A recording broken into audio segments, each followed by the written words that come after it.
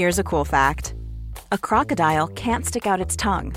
Another cool fact, you can get short-term health insurance for a month or just under a year in some states. United Healthcare short-term insurance plans are designed for people who are between jobs, coming off their parents' plan, or turning a side hustle into a full-time gig.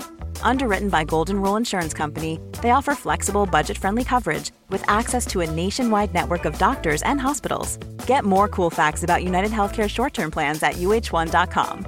Quality sleep is essential. That's why the Sleep Number Smart Bed is designed for your ever-evolving sleep needs. Need a bed that's firmer or softer on either side? Helps you sleep at a comfortable temperature? Sleep Number Smart Beds let you individualize your comfort, so you sleep better together. J.D. Power ranks Sleep Number number 1 in customer satisfaction with mattresses purchased in-store. And now, save 50% on the Sleep Number Limited Edition Smart Bed for a limited time. For J.D. Power 2023 award information, visit jdpower.com/awards. Only at a Sleep Number store or sleepnumber.com.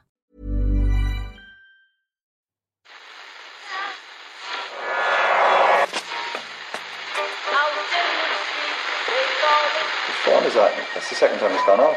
They never go home, those boys.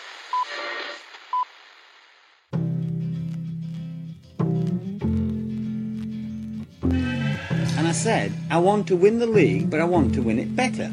You can understand that, can't you? Yes. Good lad. So he's almost like having a second captain in the team. Second captain, first captain, whatever. You're very welcome to the Irish Times Second Captain's Podcast. Oh, my David, Kieran Murphy and Ken Early here. Hello there, Owen. How are you guys? We started last Thursday's programme, Ken, if you remember, with an incendiary Phil Mickelson quote. Oh. So why not start this week? That was his, litigate. We don't litigate against each other. So we're going to start this week with an incendiary Phil Mickelson tirade/barrage. I don't know, whatever you want to call it. This is from the post-Ryder Cup press conference. You're all aware of it by now, but I think it's always nice to actually just to really get into the mind of Phil Mickelson. These are very strange events, by the way. Sorry, I'm going to cut across here. I was at the 2006 Ryder Cup, and the post-match or the post-tournament press conference is completely nuts. You've got 13 incredibly glum Americans. They look sort of like sulky. And it is always Americans, yeah, almost exclusively. They look like sulky teenagers who've been dragged on holidays with their parents and they've just gotten to the last day of it. Now they're totally grimmed out by the whole thing. Remember the Obama's daughters when they were in Ireland? Yeah. That slightly glazed look. That's what the American golfers look like. We're here because we have to be here. Exactly. But I've given up even pretending that I want to be here. Well, that's what you're generally greeted with, and they then have to answer a load of questions through gritted teeth about their defeat before getting out of there and flying home. What doesn't usually happen is the team's most high-profile player taking one of the legends of the game to task in so public a forum. And not that Mickelson directly names Tom Watson here in this critique. If you're being very generous, you could say he's just talking about a previous captain. Paul Azinger did very well in 2008. He was asked what exactly was so great about Azinger's captaincy. What did he do? One was he got everybody invested in the process. He got everybody invested in who they were going to play with, who the picks were going to be, who was going to be in their pod, who when they would play, and they had a great leader for each pod. In my case, we had Ray Floyd, and we hung out together, and we were all invested in each other's play. And the other thing that that Paul did really well was he had a great game plan for us.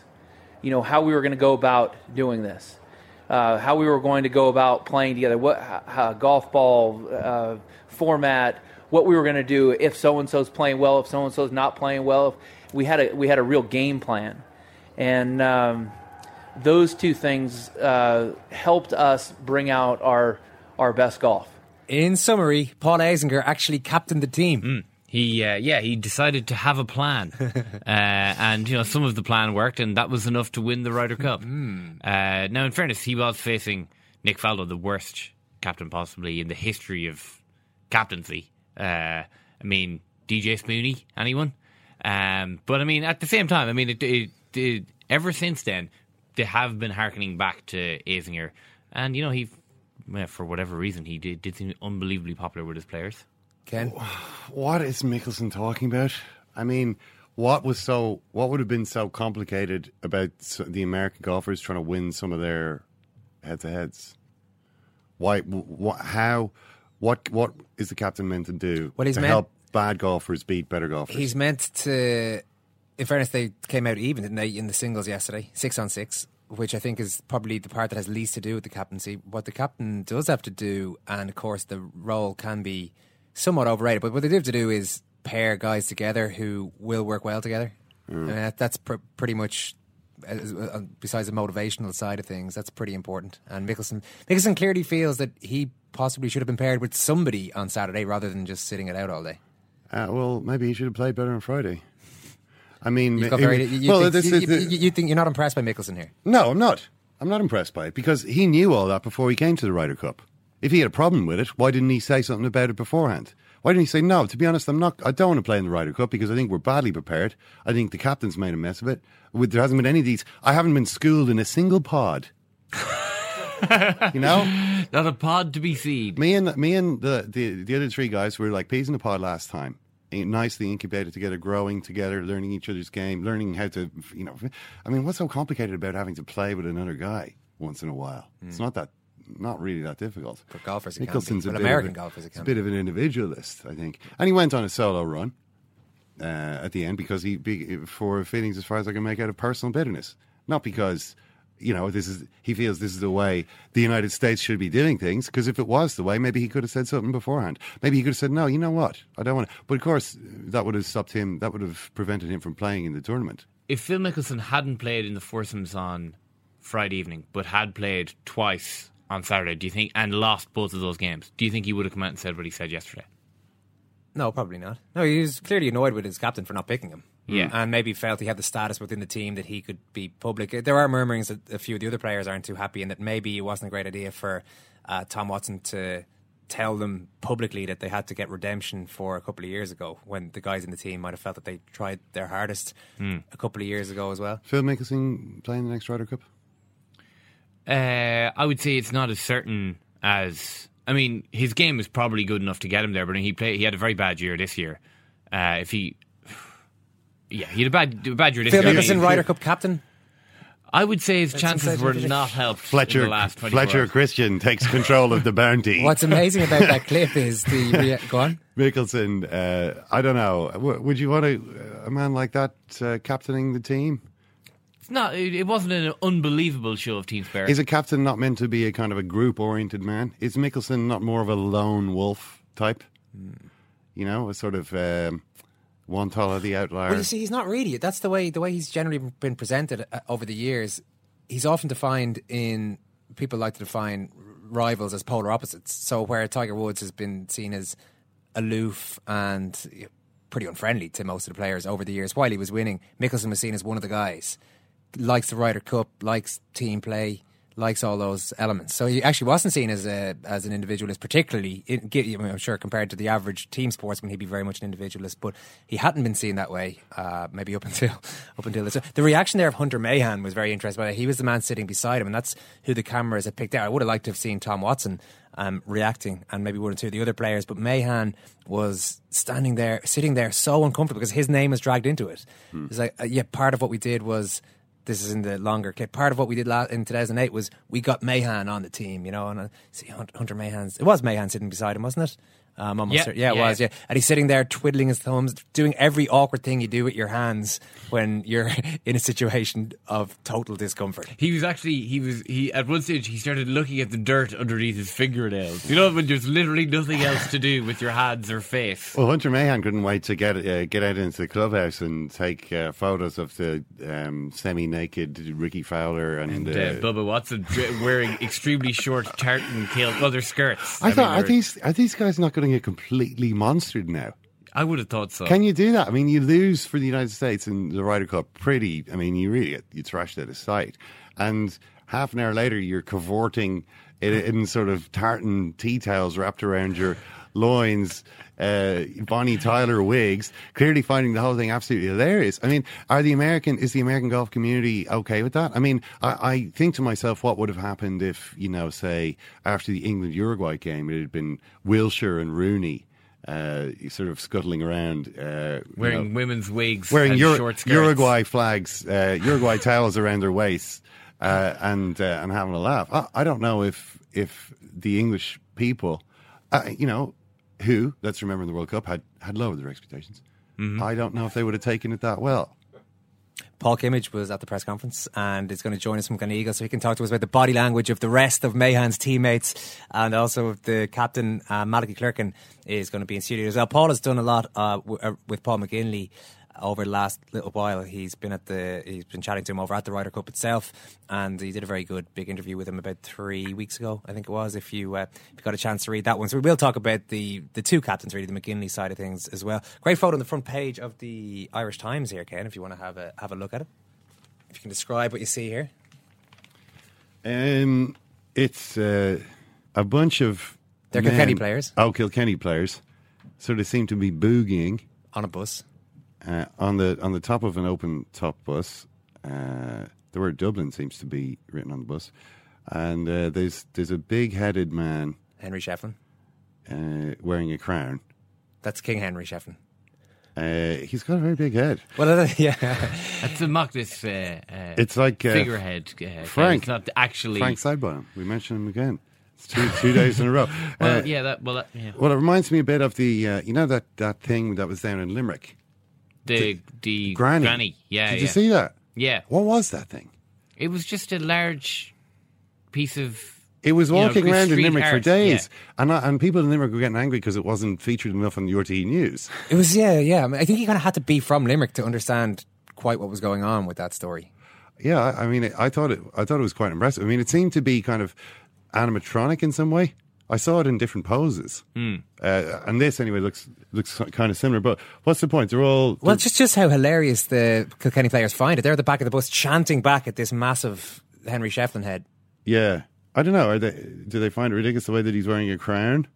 Is that what are they very very? There was a Kilkenny supporter behind me who, after Shefflin had got a block in, he'd done something fairly innocuous, but had come off the bench and had made some sort of an impact. The Kilkenny supporter behind me, I heard her say, "Wow, he really is the king." Truly, you are the son of God. Myself and Owen were furiously nudging each other in the ribs, trying not to laugh out loud at this rather hilarious reaction to what was a pretty simple. Yeah, that's the thing. Henry Shefflin's done a lot of things to earn a lot of praise over the years, but it was quite funny to earn the name the king. Well, I mean, he is officially a king. I mean, that has been bestowed upon him at some stage. I was interested, Murph, in Lester Ryan going up to accept the trophy and to do his speech, because Michael Fennelly has talked about how difficult he found it in 2009. Was he captain when he wasn't playing very much? And he really did. This is this ridiculous old-fashioned, and fair play to Lester Ryan and all the rest of it, but it's this very strange traditional idea that the manager isn't allowed to pick a captain who is the most deserving guy. You have to go with somebody from the county champions who gets nominated for the position.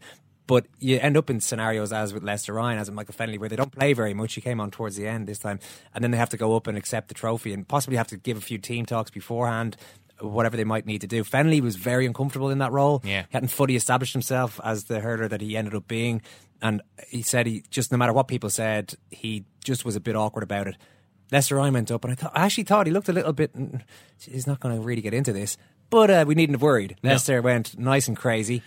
Yeah, I mean, it's a strange situation. I mean, Kerry had the exact same thing. Kieran O'Leary was the man who delivered the speech after Kerry had won the Football All-Ireland. So, I mean, the number of counties actually still doing this is dwindling. And it's getting close now to just being the two most successful counties because they have the clubs have the most to lose from a situation like that, where I don't want to be seen to have voted in this thing which removes the chance. The very next year, then your club wins their first county championship in 10 years, and you don't your have long-serving county hero who's yet to be captain gets it taken away from him all of a sudden. Seems a bit nonsensical when everything else is so well organised and so high, such a high standard that you get this. But I am kind of sounding like I'm having a go at Lester Ryan here. After and he did come on. He did. And I think that was a big thing as well. I'm sure for Leicester, if he'd come on. If he hadn't come on, then he might have felt a bit more uncomfortable. But he did contribute, so best of luck to him. We'll talk to... Sorry. I don't think... I would say Brian Cody's happy enough with that. Eamon Fitzmaurice, I would say, would love to be able to pick his own captain, to be honest. Really? Yeah, I mean, Fitzmaurice is in tune with what makes Kerry great, but he's also in tune with what Kerry needs to do to remain great, and that's just so is Brian Cody, surely. I mean, he's kept them great for quite a long time. He's had less to do than Eamon Fitzmaurice in keeping Kilkenny up there, if you know what I mean. and I think it's changed even in the last 6 or 7 years.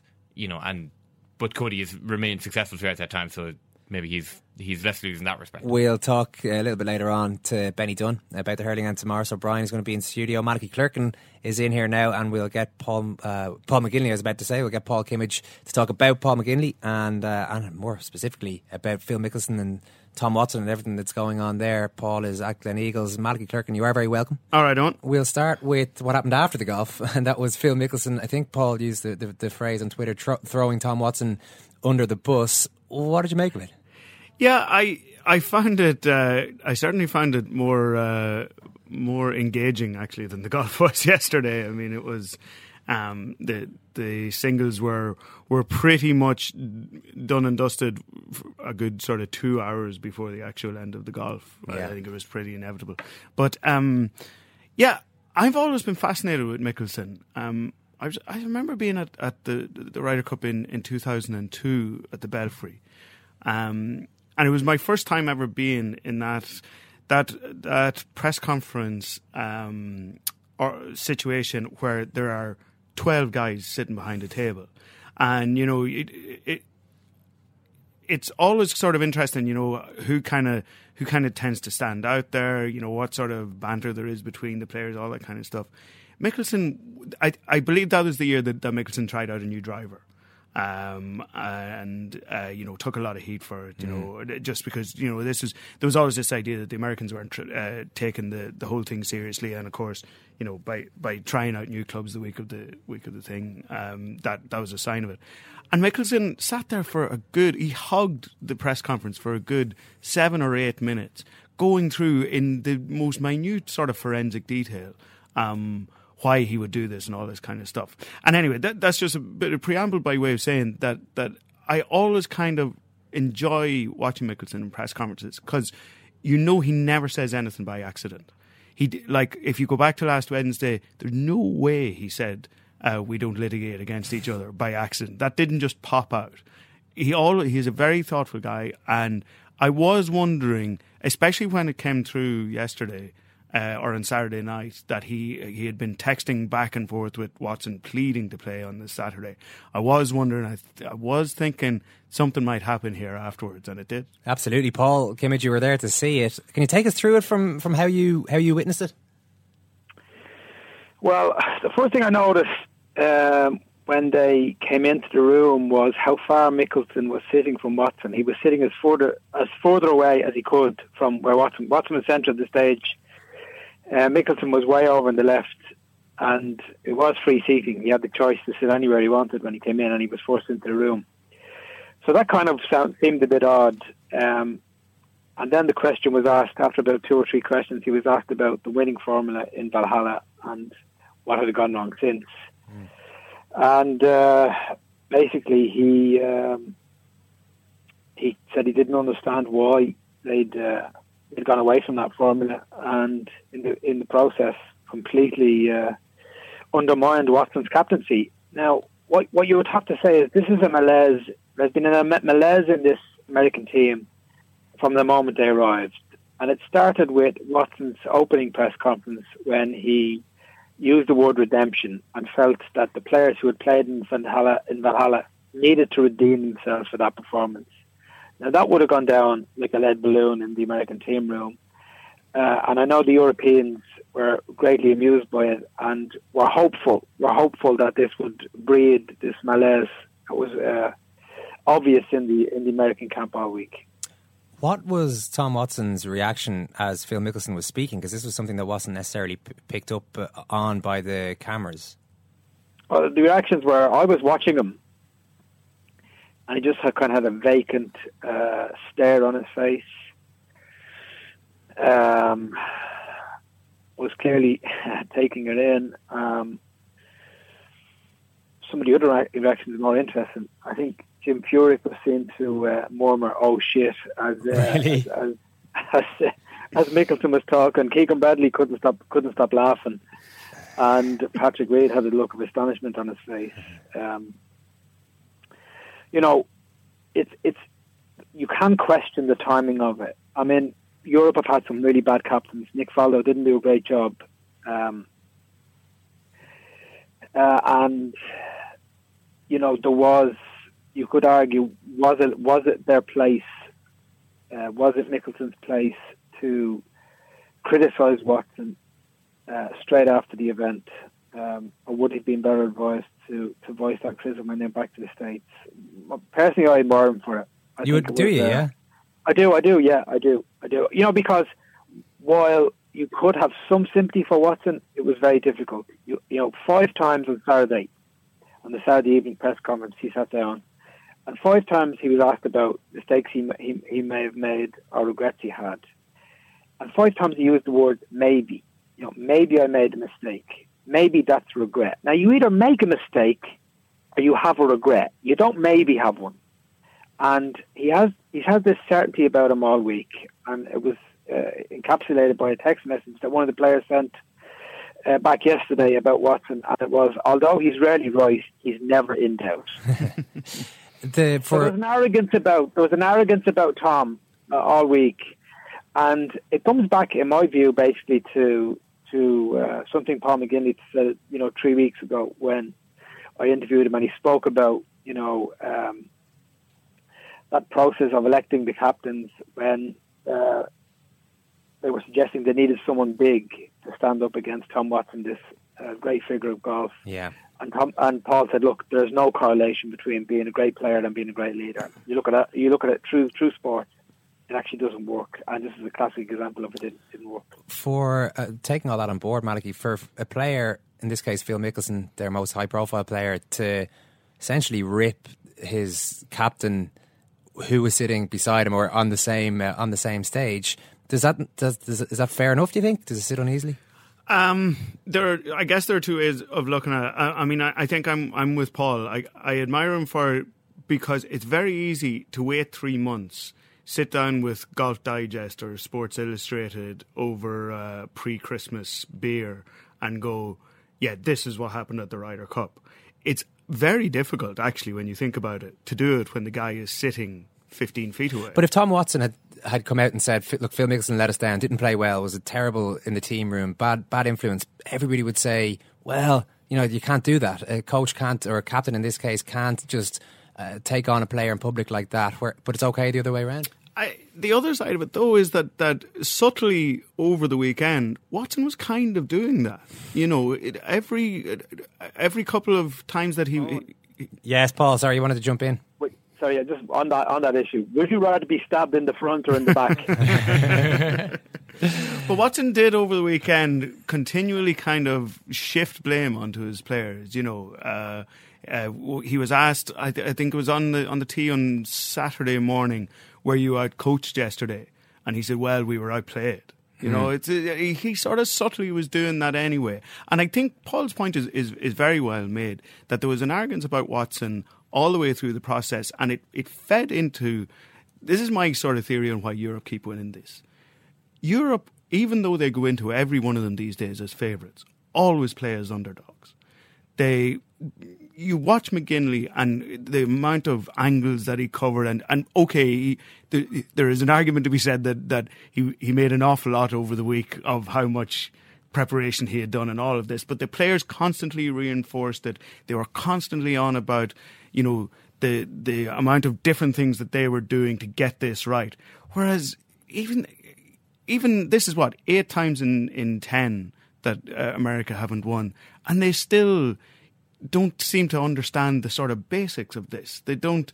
This idea that, the fact that Spieth and Reed didn't play on Friday afternoon after winning 5 and 4 on Friday morning, like that's a no-brainer. You get your guys that are on a roll, that are finished their match early, you stick them out in the afternoon. I mean, that is an absolute no-brainer.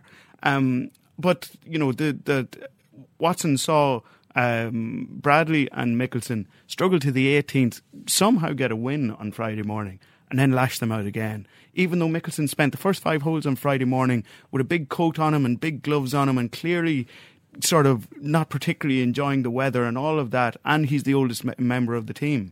It just made no sense. Yeah, in the context of this tournament, you could argue certainly that Tom Watson got a deserved comeuppance, but over the course of his career, his lifetime in the sport, Paul, I'm just, I'm kind of thinking that he would have come into this thinking, well, it's a shot to nothing, really. You know, I'll do my best here. That's exactly where he came into it. He ends a tournament getting embarrassed by his best player in front of the world's media. Why? And why does he get embarrassed? Because he turned up in Gleneagles 2 years after being appointed. Slapped his hands together and said, okay, what are we going to do? But how are we going to win this? Yeah. Paul McGinley started working on this 2 years ago. You know, Tom Watson did, I don't see any evidence that he did any preparation whatsoever for this. He turned up being Tom Watson, this great figure of golf, this 8-time major winner. I'm Tom Watson. I'm going to tell these boys how to do it. And that was it. That was as much preparation as he put into it. Because here's the bottom line, Owen, in my view. You switch those captains and America win the Ryder Cup this weekend. You think so, yeah? Absolutely. Yeah. I mean, what does this actually mean for McGinley? The interview you did with him a few weeks ago was really interesting for a few reasons, and a couple of them were that I probably hadn't understood how much the lack of success he had in GAA and the way his career ended there is still with him to a certain extent. And also he made a point, I don't have the exact quote in front of me, Paul, but you were talking to him about how successful Harrington and Clark and these guys were in majors. And McGinley said something along the lines of that he himself maybe should have had more of a burning desire to win, that he didn't necessarily have that. Hunger was the word he used. Hunger was the word that he used. It seems, am I maybe stretching a bit to say all of that was in some way fed into this weekend, which has been just an incredible few days, incredible 2 years really for Paul McGinley. Well, this is his major. This is Paul McGinley's major, and he always knew it. And having Tom Watson in the opposite corner, up the stakes from hugely. But this was his major, and he knew that, and that's why he worked so hard at it. And he took nothing for granted. And I actually think you listen to what his players said about him yesterday, and there's grounds for making the argument that he is not the best captain Europe I've ever had, because that would definitely still be Tony Jacklin, and probably will be forevermore, given what he did and the way he turned it around. But he's in my view, the second best captain they've had. And I don't think you'd find many people arguing against that. You made the point, Paul, that maybe at the start of the week he was a little bit deferential to Watson. Did that change over the course of the weekend? He only shared a microphone once with Tom, and that was the opening the captain's press conference on the Monday afternoon. That was the only time they actually sat side by side with a microphone talking about golf and talking about the Ryder Cup. And obviously they were on the same stage for the opening and closing ceremonies. But in terms of being in a press conference together, that was the only time. And you're sitting beside an 8-time major winner. You're Paul McGinley. You've had some success on the European Tour, but nothing that comes close to what Watson has done. Plus, this is your hero that's sitting beside you here. So it's natural that you defer to him, and it's natural that you feel a little bit overawed, and he was at that press conference. It is the only time. He came back in 4 times after that, and at each press conference you would have said, right, he's beaten Watson hands down in the way he handled himself, in his answers, in his engagement with the press, in his understanding of what we were there, what we wanted, and what we were asking. If Colin Montgomery had been captaining the team, Malachy, as may have happened, do you think they would have won? I have a feeling that they possibly might have. I can't listen to Montgomery on the TV anymore. And actually, I was watching it all day yesterday with the Ryder Cup radio on my phone, kind of talking away, because I can't take him anymore. But say what we like about him, the man knew his Ryder Cup. He was an amazing Ryder Cup player, and his sort of grasp of the strategy. Like, the strategy isn't overly complicated, but there is strategy to it. And his team won. Langer was a fantastic captain, much in the mould of Paul McGinley, leaving nothing to chance and working out what he's going to do with each player. I don't doubt that Montgomery's team could have won it. Yeah, but we kind of have been hearing about this template at Valhalla that the Americans have moved away from. Yeah. Was that template to ensure that Nick Faldo was the European captain? Is that the template that Phil Mickelson was talking about, or is there something more to it than that? I saw somebody tweet over the weekend, who knew that Alex Ferguson would be a better motivational speaker than DJ Spoonie? Yeah. Yeah, I mean, and that kind of sums it up as well. So, I mean, you can get this drastically wrong. Look, we before every Ryder Cup, we say, the captain things. Well, does it really matter? And after every Ryder Cup, you look back and there are absolute decisions that have been made on one side or another that have had an effect. Well, I would have thought, Paul, that if nothing else, this will put pay to that idea that we referenced earlier, that you need a massive name as a captain. Maybe America might start looking at I don't know who their Paul McGinley is, but maybe they'll start looking down that road. Or do they care enough? I mean, is this a tournament that ultimately is going to die off in the next 10 years? No, I don't. Well, there's no evidence that they didn't care at the weekend. I mean, you watch them play, you watch their play, and I'm interested in Malachi's disengagement from yesterday, because there was an hour yesterday that it was tight enough, Paul sent out Graham McDowell to lead, and he was 3 down, and he played fantastically to come back from 3 down to win 2 up. And it was a kind of not squeaky bum time, but it wasn't by no means a done deal for a while yesterday afternoon. These guys don't like getting beaten. The Americans don't like getting beaten. They played hard. Why don't they bring back Azinger? I mean, if you look at what Azinger did, that's the closest to what Europe do. In terms of his total engagement with it. The word Mickelson used was invested. He invested in them. There was an investment from the captain for their input. They had an investment into the team. They need to go back to that again. Sounds like you enjoyed your week there, Paul. It was fantastic. Yeah. Absolutely fantastic. Yeah. Yesterday was one of the best days. The press conference for me was the highlight of it. Just absolutely brilliant. Because in terms of the result of the Ryder Cup, yes, Europe won, and I would prefer it if America had won. The only reason I wanted Europe to win was Paul McGinley. He deserved it, and I would have been crushed for him. It would have been so unjust, given the work he'd put in, given the fantastic job he'd done with the players, had they lost. And that's a possibility. That was still a possibility. Yeah. Listen, we leave it there. Paul Cambridge, thanks so much for joining us after your weekend in Gleneagles and your week there. Malachy, thanks a million for popping in. Cheers. Thanks, boys. You remind me of my grandmother, no disrespect, when I used to get in trouble, she looked at me and said, and I knew a butt whooping was coming after that. I'm an alien. Think about it. Roy Jones is gone, James Toney is gone, Iran Barkley is gone, but I'm telling you right now, I'm an alien. Tell me why I'm not. Explain why I'm here. I'm an alien. I should have been on this game 15, maybe 20 years ago, man. And then that's why I said I'm an alien. I'm an alien. Tell me why I'm not.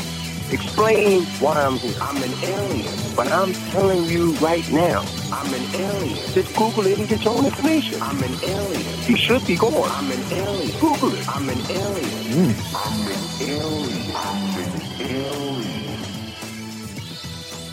So both Malachy and Paul feel that maybe Tom Watson deserved it a little bit from Phil Mickelson. There's definitely no doubt that Watson didn't seem to put certainly didn't put as much effort as Paul McGinley did into this. But Paul McGinley went on, took the biggest sacrifice in world sport on board for this one. Mm-hmm. He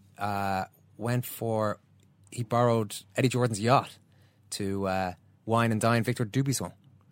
Yeah, I mean, that's going above and beyond the Call of Duty to get VIP treatment at the Monaco Grand Prix and then wine and dine at one of your prospective stars on an extremely expensive yacht. Paul did write very well in yesterday's Sunday Independent. Management, Ken. About Dubuisson. Dubuisson on one side is being chased for months by the basic his personality. Dubuisson, you heard it a million times over the weekend. He's a bit different. This guy, he's a bit of a maverick. He plays by his own rules. Kind of sounds like a bit of an asshole. I mean, that's what the subtext is there. Speak for he's a bit of an asshole. So I noticed that the other players are trying to really get him involved in the celebrations. And Paul was saying this went back for months, that McGinley, he had that dinner with him at the yacht. Then he made sure that McDowell had been paired with him in a couple of tournaments so that they got to know each other a little bit. McDowell is probably the man for that role as well. He seems to be the nice guy in the world. Dubuisson himself was being chased for months by French journalists, Ken. Yeah. Eventually he agrees to talk after 6 months of saying, I have nothing to say to you. Yeah. I was going to say scum. He didn't quite call them that. I have nothing to say to you guys. And eventually, right, he's advised you should probably just answer these guys' questions. It's not too hard. And he said, fine. So he sits down with the journalist. He starts with, go ahead, ask your useless questions. That's good. You want to make the interviewer feel engaged. Loved. That's what it's all about. Ask your useless questions. I mean, it's harsh enough. Very special. Yeah. Did he give some very special answers? He didn't, but there seems to be. No, I wouldn't say he did. Colin Montgomery was commentating on Sky. And at one stage, Duisson has like long blonde hair and a goatee. Questionable. It's not a very good look, to be honest. But it's something different. He thinks he's asterisk or something. Yeah, but Monty says, "Look at him there. He's just so cool, isn't he? He's cool." And I was just thinking, God, if I could think of one person in the world that I wouldn't want to call me cool, it would be Colin. Monty. If I'm Monty's idea of cool, then I think you're in big trouble. I would love to hear Colin Montgomery even just say that word. But it's interesting that you say that being a Maverick, so called. I mean, John McCain was a Maverick. He was famously. Yeah. We've known Mavericks, but that it's against the ethics of golf. It's considered to be. No, like you said, it's code for being an asshole. No, it's just when people describe you as being a Maverick. Not so much a Maverick. It It was a Maverick combined with being aloof. Maybe it's the aloofness I'm thinking about, combined with being a bit different, but that's okay. Yeah, there were enough little euphemisms used, I thought, over the weekend on TV and elsewhere that I came to a conclusion that Duisson might be. I'm going to stop using the word. It's not as though golf kid-friendly show. It's not as though golf is incredibly conservative and conformist, or anything along those lines. But I mean, if that is the case, then would golf not be recoiling in horror at Phil Lucifer Mickelson? As he tears up the social contract between captain and player and throws it back in the face of poor old Tom Watson. Yeah. Tom Watson, whose biggest mistake, as far as I can see, was to turn up at the Ryder Cup thinking that he had a bunch of the best golfers in America, and maybe that would give them a chance. What really freaks out America is Richard Sherman pointing down the camera and slagging off another player who he's just totally dominated on the field. The Seattle Seahawks cornerback. What they're much more willing to put up with is an extremely rich white man flagging off. Passive-aggressively taking down his coach after the event. That's fine. That's no problem. Coming up in the Irish Times, Second Captains Football Podcast. They have asked for that, really. Well, you can laugh. It was the World Cup. I'm a little bit of an idealist, but having said that, I want to be like me. You don't know what you're talking about. What did you know? I managed to stay alive for 6 years. I'm going to leave it there. I'd say it to your face, not say it to you now. Come down Swansfield and we'll see them, won't we? What you doing down here, you shawny man? Well, we're going to talk a little bit about Spanish football, Owen, because we haven't really done that so far this season. The season's beginning to take shape over there, so there's a few things to talk about. We're also going to discuss why does Chelsea seem to be the only one of the bigger teams in the Premier League who haven't made a complete mess of the start of the season. Already kind of considerably clear, things going really well for them. But there's obviously a lot of games and so on that we aren't talking about in those, which we will be talking about nevertheless between ourselves. Wayne Rooney's red card. Wayne Rooney, I mean, we'll be talking about that. He's apologised for it. My dad was at the game. Oh yeah. Went to Old Trafford. Yeah, he saw Best Law and Charlton back in '67. And now he's seen Rooney, Rocco, and now, Blind. Now he's seen Wayne Rooney booting someone up the arse. What was his? Well, it's the first time he's been sent off at Old Trafford, I think, in the league, is it? Dad was on the Stretford end. I don't know how he ended up on the Stretford end, but he was on the Stretford end, surrounded by lunatics. Yeah. They didn't stop shouting and roaring the whole day, but had a great time. But I do have news on a topic that we were discussing just last week. Oh, yeah. Got a text message from my brother. My brother went over with him as well at 8:30 on Saturday morning, and he said, in Knock Airport with Dad, he's wearing jeans. Oh. And we were talking, lad, I may have said last week that my father has never in all of his years ever worn a pair of jeans. Wow, was he listening? Did he find it as a challenge? Like the casuals in the Stretford end. Yeah, I know. I how do you dress for the Stretford end? Jeans. Jeans is the way to go. Amazing. Very good. We will talk about him. I mean, it's amazing. I mean, you've seen the games that he misses. Everton, obviously, a big game for him, although one that he often doesn't play that well in. although this is the one at Old Trafford rather than Goodison, which is usually a better game for really. Everton, West Brom, who are on a bit of a roll at the moment, possibly one of the form teams in the division suddenly, and Chelsea. So he doesn't play again until November. That will be the Manchester derby. He will return to the team. Slightly unfit. He's never fully sharp when he gets back. Absolutely. And there's two possible situations. One is that Manchester United have done really well in his absence, in which case maybe he won't be back in the team, or at least you'll have plenty of fans saying, why put him back in when we've just beaten, Everton, West Brom and Chelsea? And the other alternative is that they haven't really done that well. And he's missed a really crucial part of the season, which has resulted in Manchester United maybe already falling out of the Champions League contention. So either way, this is really not good for him. Let's talk about Kilkenny's All-Ireland hurling title, All-Ireland hurling final victory. Benny Dunn is going to be on the line with us. Maurice O'Brien is in studio. Maurice, thanks for joining us. How you doing, on? The general consensus is that we said at the start of the season, early on the season, if Kilkenny managed to pull this around and win it, it is Cody's greatest ever triumph. A lot of people are saying now that is the case. Is that just the immediate post-match, post-victory talk, or do you think in 10 years' time we'll look back and this will be the one that people talk about? Yeah, I think certainly this will be, whether it'll be the one or it'll certainly be up there, because it's conceivably, it's not his greatest team. It's probably a couple of notches down from what they were at their very peak. And to think that he could make so many changes throughout the season and continue that through, and even All-Ireland final replay day to make 3 changes from the first drawn match, and 2 of them to be in your half-back line, and to still come out on top and convincingly probably come out on top in the replay. I think it's definitely up there as his greatest. I've been interested in a lot of the post-match reaction from Cody and from the players. A lot of them have referenced their critics. This is the oldest GA motivational trick in the book, but you would have thought that maybe Kilkenny will be bulletproof in that sense, or feel bulletproof, but it seems like they genuinely did feel a sense of grievance this year. Yeah, I suppose it's a hard one to say. Like, they've so much success. Like, it's how they take on board criticism. Like, they're not used to it in a way, I suppose. Whereas other teams are very used to getting that criticism year in, year out. Whereas Kilkenny, I suppose, media are probably looking at them and saying they're the benchmark. Whereas this year it was kind of different. They're kind of up there to be taken down, and everyone's kind of having a go at them. Last year it's a finished team, and this year it was really, you could see in all their interviews, they were like, well, we're not a finished team, we're still here. And it was looking at the homecoming there last night, it's like, we've won the minor, we've won the league, we've won the Walsh Cup, we've won the Leinster Championship, we've won the All-Ireland, and it's like, are we in transition? Like, I was like, well, obviously not. Yeah, and I mean, it does kind of, it's just strange, and you read sports books to try, or sports autobiographies to try and find out what makes a guy great or what makes a team great.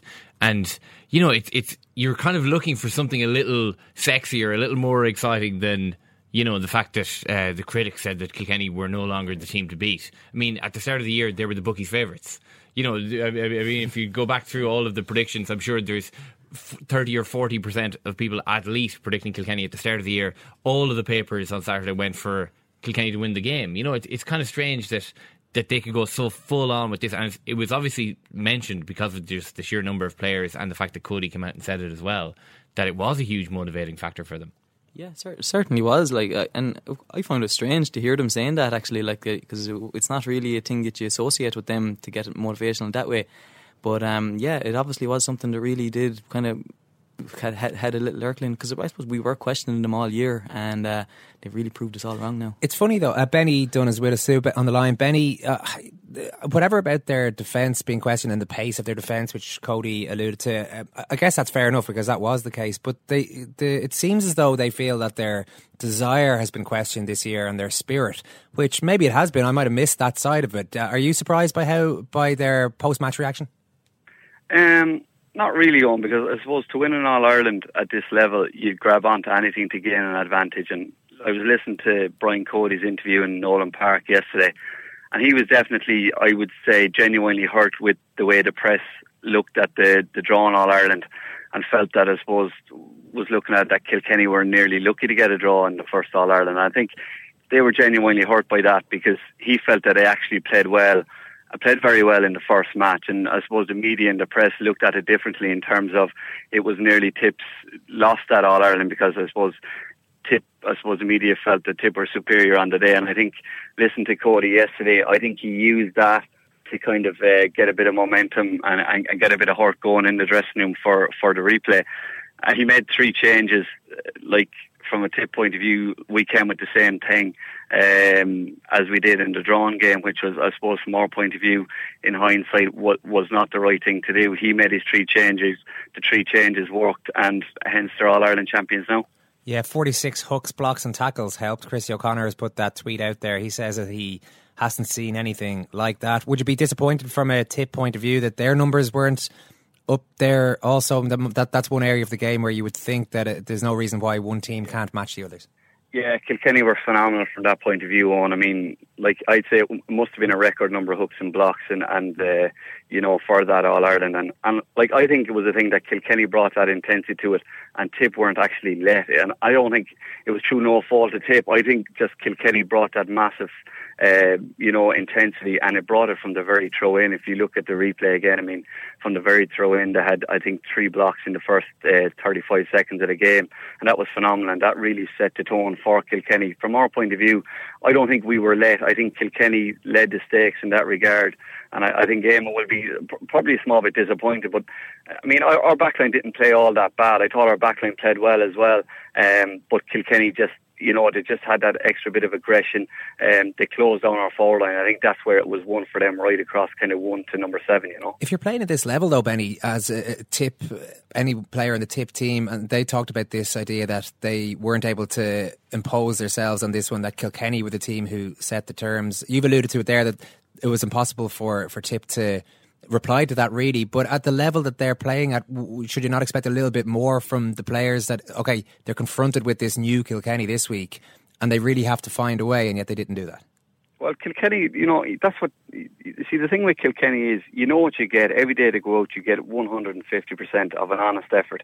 They brought that to the table again on Saturday evening and more. And like, I think the changes that he made, the likes of Kieran Joyce coming in at centre back, really drove it on. I mean, Cillian Buckley was outstanding again. Look, they were superb, and they just did, like, I thought going in at half time, I felt Tip were in a good position. We were playing quite well. We looked dangerous up front as well. But from actually the throw in, once the second half started, they really nulled the threat of our forward line, and that's where I feel it was won and lost. Yeah, I mean, that's the sector of the game, Morris, really, wasn't it? The 10 minutes after the start of the second half, that changed the game irrevocably in Kilkenny's favour. Yeah, no, without a doubt, they really took over in that section, and Tip kind of were in a false sense, you know, it never really got going at the start of the second half. And I suppose the change that I found really typified that was moving Colin Fennelly into the edge of the square, and he really started the second half unbelievably well, you know. Got 2 points straight away, set the tone, and then Richie Power really came into the game as well. Like, so their full forward line really pushed them over the edge. Am I wrong to expect a bit more from Tip there, though, in that early stage? Everyone at the ground was expecting, and watching on the TV was expecting that from Kilkenny, and it seems like Tip maybe weren't. What do you think about that? That it was maybe there was a bit more Tip could have done. Yeah, without a doubt, and they should have learned from the replay, because Kilkenny did the very same. They came out of the blocks in the start of the second half on fire the last day as well, and they did the same in the replay. And you know, the first day TJ Reid got a goal straight away, and this time Colin Fennelly got a point straight away, you know, and they really took the fight to them, you know, and nearly won the game in that period, as they did the first day, you know. So Tip should have been more clued into that, and should have been targeting that period of 10 minutes as a period where, you know, we don't let Kilkenny get ahead of us in this period like they did the first day. I think what happened there as well, guys, was that Conor Fogarty and Michael Fennelly were playing very defensive on Saturday evening as well, in terms of dropping back into their backline. I'd say Conor Fogarty must have had 3 hooks and blocks himself within the 70 minutes. Mick Fennelly was the same. They were dropping back, and I suppose Kilkenny were almost playing with, you could say, nearly 8 backs in the second half, and that really, like, Tip forwards didn't have space to breathe, let alone get a strike in. And you know, by them dropping back into the back line as well, it opened up the space in their forward line.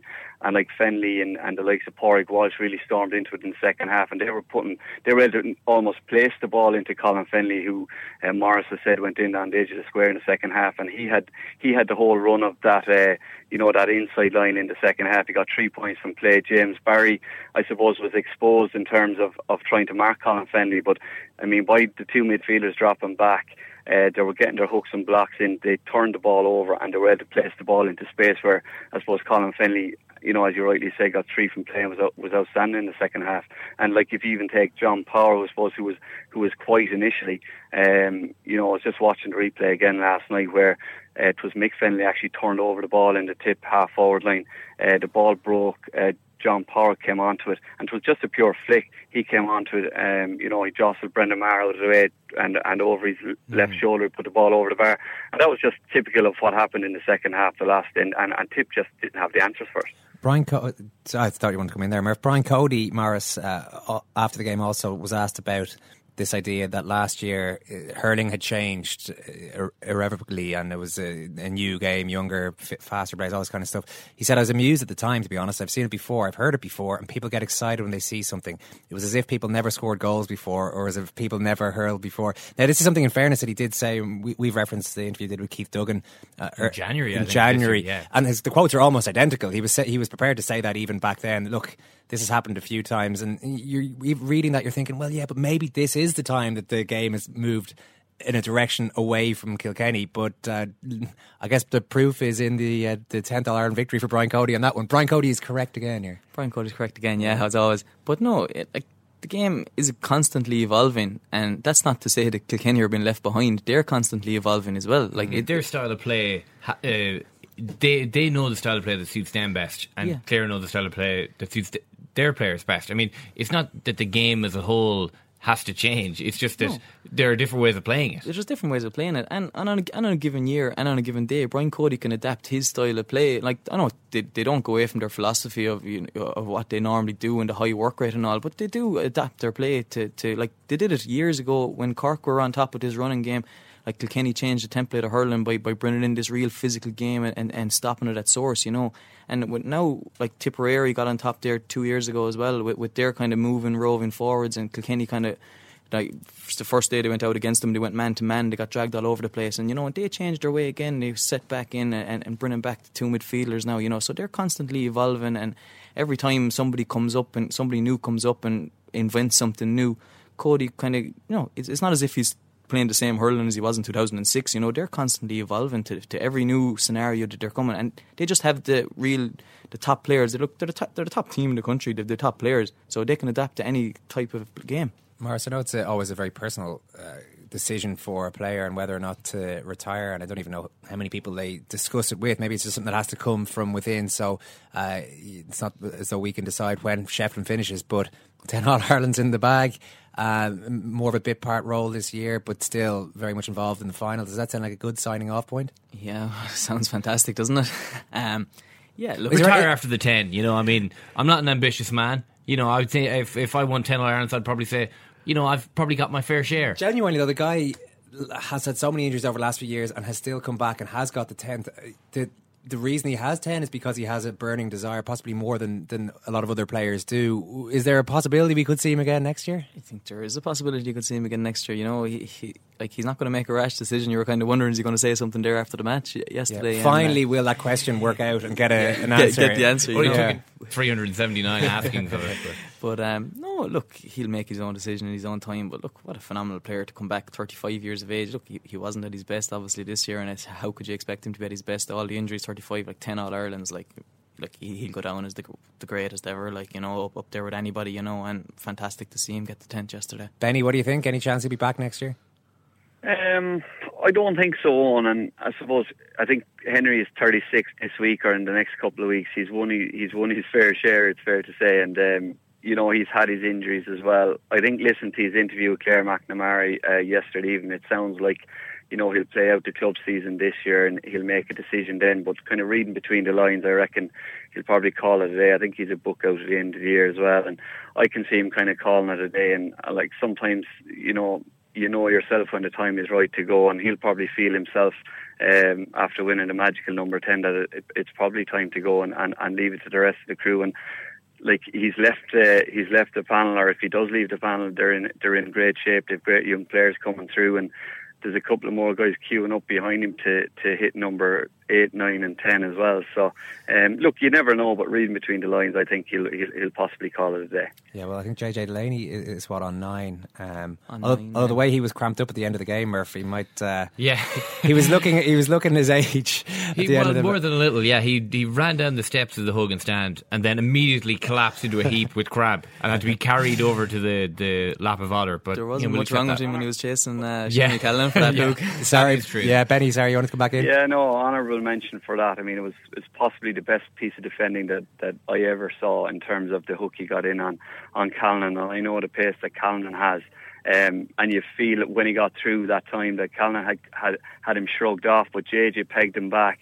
And I mean, it wasn't just a hook; it was a diving hook. And I mean, what an unbelievable piece of defending. And like JJ Delaney, for me, the best defender in the last 10 years. That was just an outstanding piece of play.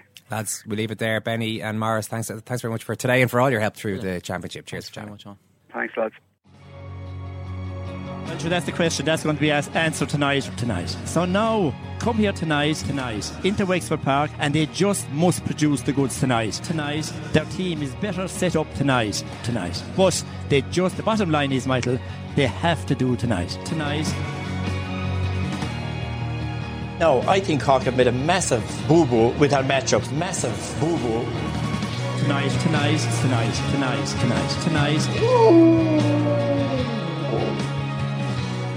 Just to go back to the fuel that Kilkenny used this year, it was interesting that the way that the boys phrased it there, and Benny in particular, was that it was maybe not so much the criticism all year, but the interpretation of the drawn final. That seemed to rub Kilkenny up the wrong way, which is maybe bad news for Tip. And if teams are in similar situations in a couple of years' time, then maybe they'll dread Kilkenny being in any way written off. Even though I don't think, as you say, Murph, I don't think they were written off at all. Also, Cody, I don't know why he took this tack after the match. He's talking about the critics. He's having a massive go then at the ref from the first game, Barry Kelly, over the decision to give the free, which was controversial, but was ultimately missed by John O'Dwyer. He wasn't prepared to let that one go. And I couldn't believe that, to be honest. I have no idea why you would want to bring that up after you've won the replay. Convincingly answered all the... Like, if you think that you've been criticised from inside, outside, the whole lot, I mean, if you're taking all that on board, you should just be able to sit back in your seat and say, right, what do you make of that? Particularly when it's a comment he's making about a game the 3 weeks previous ago. match. Yeah, it's not just heat of the moment after a final or something has just happened and you're speaking about stewing on it for 3 weeks and then deciding to bring it up. To be honest, I fail to see the logic in that. I fail to see the reason. It's not logical, though, is it? It's not. I mean, it's emotional. I mean, he's obviously got a real. I mean, this guy is a serial winner to an almost ridiculous extent. And such people don't always have a completely rational. Alex Ferguson might be a fair comparison. Sometimes they come out with stuff and you're thinking, there's often a lot of quite negative emotion which is powering some of this kind of urge to dominate. Yeah, and I think that's absolutely fine. But I mean, I don't know why you'd want to bring an individual who made a mistake in your opinion like that, and that's all it is. I mean, there are many people who'd say that it was a free to Kilkenny. Or at least that it wasn't free either way. So to bring up an individual from 3 weeks ago who made a mistake, I mean, sure, if that's what drives you, that's what drives you, but it's not. I don't see the logic in it. Well, we're going to wrap up pretty soon, but there was so much more happening. It was the busiest weekend of sport in quite a while. Ken, you wanted to mention the Conor McGregor victory. You were underwhelmed by it? Well, I don't know how anyone could be whelmed by it. It was ridiculous. I mean, the fight was a non-event.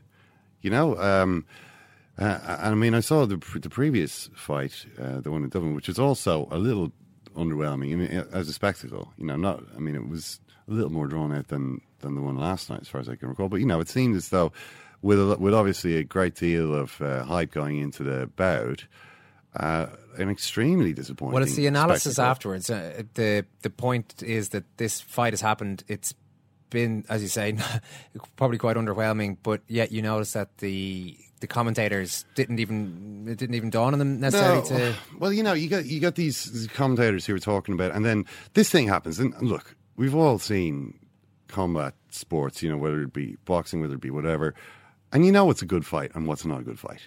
There are some fights which are are incredible. You know, you get to, and most fights are not like that. And sometimes then you get a fight which is just a non-event. And sometimes you get a fight where everyone is suddenly standing up in the seats, screaming, holding up their betting slips and screaming for blood. You know, you get those kind of fights too. Now this, you know, you could see that there was, I mean, at first I thought Conor McGregor had knocked him down with the power of positive thinking. But, you know, I saw it, there was a sort of there was a kind of a glancing blow. The guy, you know, went down. I thought, you can't be serious. You can't go down with a punch like that, surely. But, you know, I mean, I think what I see a lot of on the MMA or UFC fans, they use the phrase educate. You need to educate yourself. You need to educate yourself. So I think I have an uneducated perspective on this. You know, in the educated perspective, look, a glancing blow can knock a guy down. You know, even if it doesn't look like there was much force in the punch, sometimes that can be.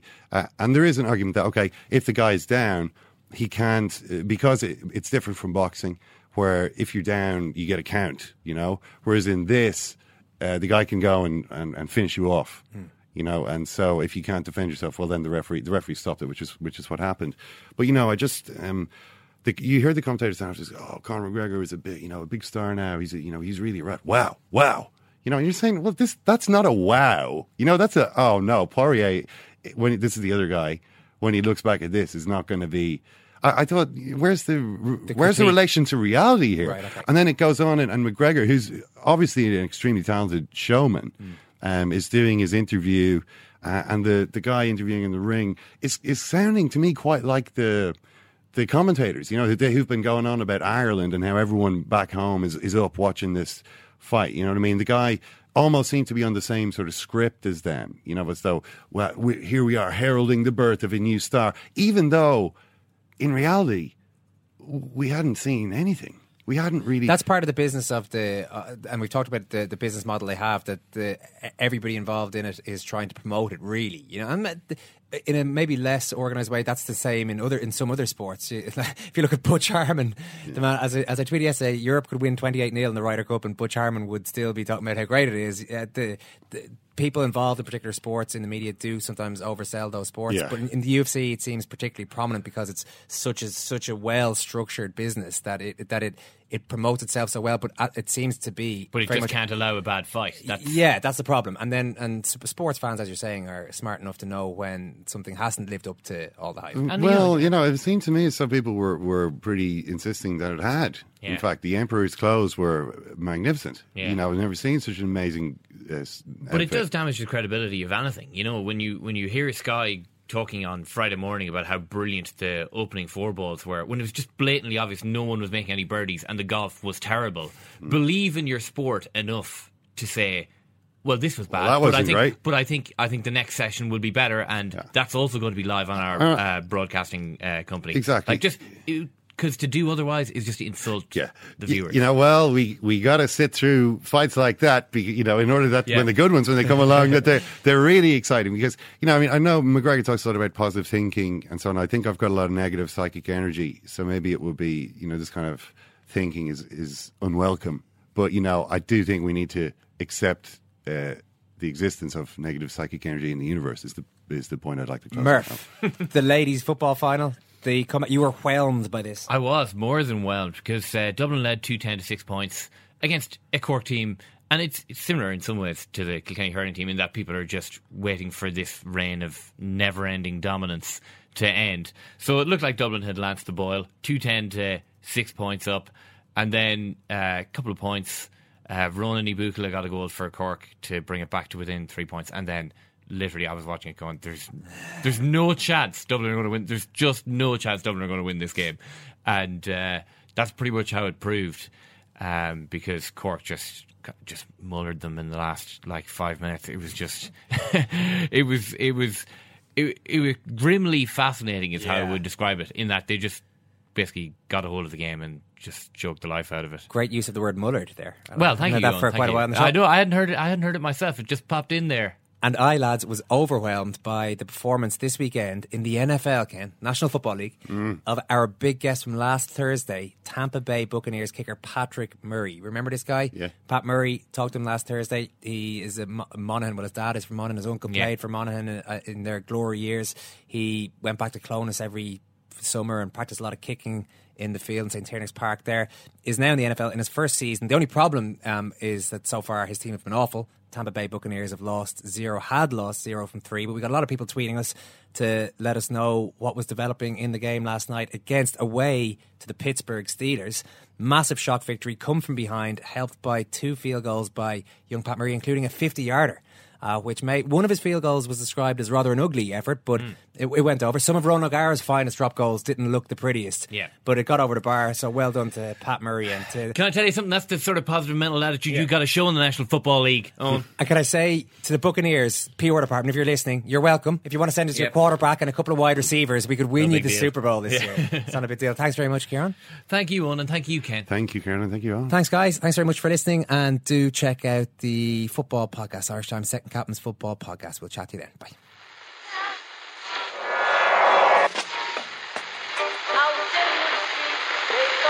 What form is that? That's the second time it's gone off.